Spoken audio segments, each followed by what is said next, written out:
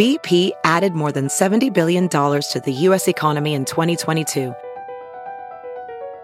Investments like acquiring America's largest biogas producer, Archaea Energy, and starting up new infrastructure in the Gulf of Mexico.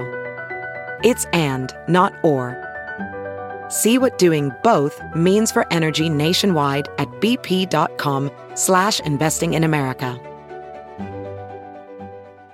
Good morning, I'm Blair Lede at Fox 2 with your St. Louis news, driven by Bomarito Automotive Group. The bitter cold is causing problems. The big freeze can cause water pipes to break. We see it in St. Louis whenever the extreme cold arrives. Plumbers say let those faucets drip overnight if you have concerns. Heat Up St. Louis is one organization helping families struggling to pay their utility bills. The organization say our cold snap has driven up demand for help. You can find a link to Heat Up St. Louis on our website, fox2now.com. More unsettling numbers from the St. Louis Metropolitan Pandemic Task Force. 21 more people have died from the coronavirus. 206 more patients have been admitted with COVID. That makes more than 1,200 COVID patients in task force hospitals. With the surge comes a bigger demand for testing. The St. Louis City Health Director says up to 2,000 more tests will be available in the city every day starting next week. St. Louis County Executive Sam Page will host a briefing this morning about another testing site that will open next week. From the Fox 2 Weather Department. Very cold this morning with wind chills below zero.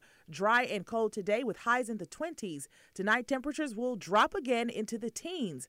Milder temperatures this weekend with highs in the low 40s with a chance of rain by Saturday afternoon into early Sunday. Sunday, we'll see highs back in the 30s. Quiet and dry next week with temperatures back into the 40s and sunshine.